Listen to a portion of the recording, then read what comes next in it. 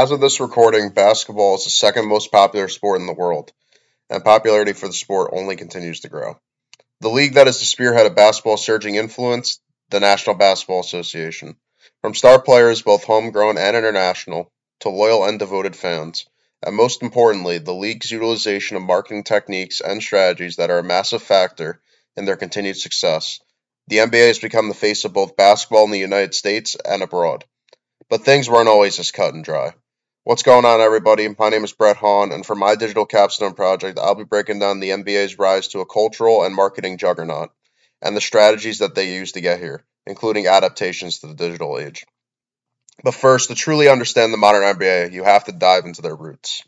A result of a merger between the BAA, the Basketball Association of America, and the NBL, the National Basketball League, in 1946, the NBA was initially composed of a few squads with limited competitive edge and experience. The level of competition and play was a criticism of the league and the first major obstacle that had to be conquered. In addition to the level of play, there was a period in the late 60s and early 70s where players struggled with drug usage. Most notably, the heavy use of cocaine threatened to completely destroy the NBA both from within and in the eyes of fans in terms of credibility. But it didn't completely sink the league. From rock bottom came two living legends that would not only save the NBA, but become the faces of the league. Magic Johnson of Michigan State and Larry Bird of Indiana changed the college game and changed the NBA game forever. Their rivalry changed the perception of Lakers vs. Celtics to Magic v. Bird, and this trend of player-dominated headlines was only further expanded with players such as Michael Jordan, Kobe Bryant, Allen Iverson, and LeBron James, to name a few. In short, star athletes are a major facet of the brand, and the league knows that and utilizes it to their advantage to draw in fans from across the globe. Especially is the case in Europe. Not only the NBA is by far the strongest and wealthier basketball league in the world, but it's considered to be the mainstream basketball league in most of the world. According to Eurohoops.net article by author Aris Barkas, the NBA in Europe in the 80s was considered almost more of a cult movement. That label has since been shed as players from different European nations have risen to the top of the player ranks and have brought fans from a multitude of different countries along with them for the ride. Back-to-back MVP Nikola Jokic, Finals MVP and NBA MVP Giannis Antetokounmpo, and Luka Doncic of Slovenia represent European players that have not only risen to the respective prominence in their game, but have, in addition, by extension, been brand ambassadors for their country and inspirations of hope back home for their players to both make the league one day and for the league to come to their countries in the form of digital content and entertainment. Global initiatives as well, such as NBA Africa and continued relations with China, although a little bit tense since current Philadelphia 76ers executive Daryl Morey sent out a tweet condemning their government, truly shows just how committed the NBA is to expanding its reach, and in turn how welcoming other countries are of the sport's potential entertainment and market value. For NBA Africa in particular, the real movement began in 2003 with the world-renowned Basketball Without Borders camp being created. This camp continues to provide education and training opportunities to boys and girls from the entire continent. This dedication shows that the league is dedicated to more than just results on the court or in getting the best talent possible to join its ranks. There is a genuine interest in humanitarian efforts and being a large part of everlasting change beyond their own sphere. Cade Javery, the NBA's chief marketing officer, described the NBA as a values-based organization, one that is intent on loyalty and giving back to the community that makes their success possible. This humbleness and respect drives professional relationships with fans, advertisers, partners, and investors, and is the backbone of their identity as a business. At the end of the day, it is important to note that the NBA is promoting a sport, but they are in the entertainment business, and to survive, you have to stand tall and be unique to everybody else. In the digital age especially, these relationships and initiatives are vital for the ongoing success and public image of the league. Like many influencers and businesses, the NBA utilizes social media applications such as Twitter, Facebook, Instagram, and TikTok, to name a few, to interact with fans and enable content to reach audiences faster. People are passionate about sports, and in modern society, capitalizing on this passion using social media and other quick avenues of content creation and distribution are the keys to keeping consumers engaged and interested. In a 2015 study published by the Canadian Centre of Science and Education, researcher Zhangfeng Sun perfectly summarized the NBA's brand strategy. He explains that the essence of an enterprise's profits is a game with its customers, and how to use its existing resources to create its own value according to the needs of customers. For the NBA, this requires clarity on their own values and to give full play to the core values of education, effects, and practice on the basis of understanding consumers' heart carefully, why they buy products, and the characteristics between industries and the competition brand advantage. In addition to the marketing techniques used, the standard marketing techniques used, other factors such as catchphrases, nicknames, and lingo are another facet of NBA marketing that plays an important role in fan engagement. Whether it's labeling Steph Curry and Klay Thompson as the Splash Brothers, to renowned basketball commentator Mike Breen's signature bang when a player hits a three-point shot, there are a litany of different labels for different facets of the game. In the case of one and done, a rule in place requiring athletes to play 1 year in college before going to the NBA draft, NBA partner with Foot Locker to utilize that mantra and sell merchandise with that label. Some of the best advertising slogans make their way into common language use, and for the NBA and its partners, this type of response is effective in generating excitement and opportunity. And with more opportunity comes more people eager to take a stab at the pie. And for the NBA keeping its profits alive and well, they're gonna have to rely on this continued support in order to do so. And modern digital means definitely give them a game up on other sports leagues. Now, looking around at the other respective sports, such as the NFL, NBA, or NHL, MLB, each team or each league, and even each team for that matter as well, has a presence on social media. I've seen lately as well, each league use TikTok as a means to post shorts from interviews, different excerpts from practices, to even poke fun jabs at the opposing teams in the name of competition, friendly rivalries, fan engagement, and even tagging fans and getting fans involved with the creative process to a degree. One example that stands out to me specifically is with the New York Jets. They have an initiative every year. It's called the Atlantic Health Kids Reporter, and now the Jets, after today's 2017 victory over the Buffalo Bills, are 6-3, and with that initiative, every time that kid reporter Johnny saw Jets win, his dad would buy him ice cream. And so the New York Jets Twitter and Instagram and other social media outlets started a hashtag. Excuse me, dealing with a little bit of sickness, called hashtag ice cream for Johnny. And win for Johnny is the other slogan that they use as well.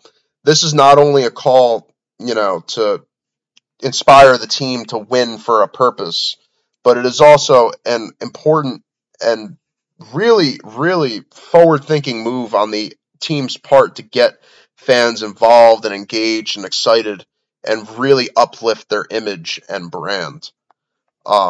Sports marketing in general really is a myriad of different factors that come together and put into effect different strategies that they can use. Now, sports marketing in general, there's a bunch of different things that go into the NBA's marketing strategy. One article that I was able to find was from a master's student in management at the Department of Quantitative Methods for Management and Economics. Student Zhang Qin did a research study on the NBA marketing strategy in the Chinese market, and he dove into a deep value of exactly what the NBA does, how they're able to carry out their strategies, how it reflects modern policies, because the study's from 2020, so it's relatively recent. But before I kind of dive into the logistics of that one, it's important to note, just a simplicity. Sports, they play an important role in today's society, and the distance between sports and people's life is getting closer. This much is evident with digital means, as instead of content being provided by word of mouth or having to see it on a television program an hour, 2 hours, maybe the night after something happens. It's right in front of your face as it happens. For me specifically, I write for the Jacksonville Jaguars for Fan Nation, so a big part of me writing for the team is following all the different radio stations, news outlets, media personalities down in that Florida area, getting live updates, and I incorporate that in my writing along with my own observations. I feel that it really leads to a better description of what happens into a game, and for fans as well. I mean, if they're interested, it really gives them a multitude of different perspectives on different aspects of the game as they're happening. So that's something that social media is definitely able to provide for its viewers. But in general, looking at sports marketing as a whole, there's so many different strategies that these leagues, including the NBA, utilize both in the past and in the modern digital age, only being enhanced. You got the marketing of sporting events. That, like I was just explaining on how I write for the Jacksonville Jaguars. That's marketing the game. That's giving play-by-play commentary and updates. You're marketing what's going on in the game. You're trying to get fans to tune in. You're trying to get people to interact on social media. You're trying to sell a team or a product as part of a live event. You got a marketing of sports stars, like I was talking about with the NBA. That's something that's very prominent on an individual player status. Guys like LeBron James, Giannis Antetokounmpo, Nikola Jokic, Steph Curry, Klay Thompson, Ja Morant, you name it. All these big name stars, they're marketing the players as the brand. And that's been a huge facet of the NBA success. Baseball, you got Aaron Judge, you got Mike Trout, Bryce Harper. Hockey, you have Igor Shesterkin, Austin Matthews, Connor McDavid. Football, Tom Brady and Aaron Rodgers, Patrick Mahomes. Just so many different players with marketability and likability. Those are really the main factors that these leagues try to drive off of and capitalize on. Then you got other strategies like theme-based strategies, where you can use traditional marketing strategies, incorporate a sports theme into the marketing program for non-sports products. The marketer might opt to use a sports-related copy platform or advertise with products in sports-related media to effectively reach customers, according to Fullerton and Russell in a 2008 excerpt. You got product-based strategies. Now, this can be merchandise. This can be a foam finger, a jersey, a football, a basketball, fake player rings, a bunch of different things. But the one thing, that really stood out to me, and what I think the NBA really does a great job of incorporating with modern digital strategies, is something called sports-based strategies. Now, the author of his research, Zhang Qin, he explained that this is the final domain.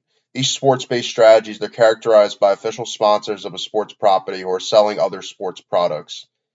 And the role that sports plays in both the product and these dimensions may reflect the greatest reliance on sports-oriented initiatives. Now, how else are these leagues going to continue to prosper and get going and really move forward? It's by promoting their brand. The NBA is not going to grow by promoting the NFL. The NFL is not going to grow by incorporating hockey-based stuff. The NHL is not going to grow if you're promoting cricket. Like, people are there for a reason. People are there to see different things and different aspects related to the sport. And the one thing that I was able to kind of piece together from my Exploring New Media class is the advent of these prosumers. And that's what these sports leagues have to, such as the NBA, has to adjust to as well. Prosumers basically are, users who are producers and consumers of their own media. So instead of, as I was alluding to earlier, instead of that typical, give and take exchange, you've seen a lot more people in the digital age take control of how they consume their media, what information appears on their feed, different things that they're interested in, filtering out things that they may not want to hear. It's really caused an uphill battle for sports leagues, for brands, businesses, other people and influencers to get their footing in. And the NBA faces these same challenges. And that's why, integrating these social media strategies and really basing their approach on values, on taking the time with people, being a people focused and loyalty based organization. I think that's one of the bigger reasons why the NBA and sports marketing as a whole has evolved to the point where it is today and will only continue to grow later down the line. One final note I want to include about the NBA before we sign off on this podcast episode today is the fact that, I mentioned earlier that the NBA has a obligation to fans, players, and uses their players, for marketing purposes and gain. But that I want to make clear that in that approach, the NBA does not take advantage of player marketability and does create resources and different facets that give players opportunity to thrive and make their mark. One such, there's a multitude of different factors. You got the Chinese Basketball Association, the European Basketball Association was created in 2001, and which is now considered the second strongest league in the entire world. You got the NBA the recent expansion of the G League to include a team called the G League Ignite, which gives high school prospects at the end of their high school career an opportunity to, instead of go to college as part of the one and done rule, play a year in the pros, make a salary, and then enter the draft after that year. We saw a recent example with Jalen Green, now a shooting guard for the Houston Rockets, who went second overall pick, played with that G League Ignite team for a season, made $500,000, got valuable pro experience, and was able to turn it into a solid draft position and rookie contract. And the NBA with the G League specifically, the time was there. The time was now to make a change, and for these athletes, giving them different options to choose how they want to approach their professional goals really shows a flexibility to its players, and it really inspires the players, to keep pushing and ultimately see their goal through, and at the same time welcome the addition of hardworking talent into the league. So, in essence, the idea of sports marketing and the strategy that the NBA employs is a give and exchange process, similar to that of older strategies, but ramped up significantly and through different modern means to further expand the game, and most importantly, to stay on top of current trends. But with that, that's going to be the end of today's podcast episode. I want to thank you guys for joining me along this journey. I'm Brett Hahn, and stay tuned for the posting of this podcast episode to my WordPress website, bretthahn.wordpress.com. If you want to see a link to my other Rutgers projects and Sports Illustrated content /Fan Nation. It'll all be there on the website for you guys to see. But with that, hope you all have a wonderful rest of your day, evening, weekend, and thank you again for tuning in.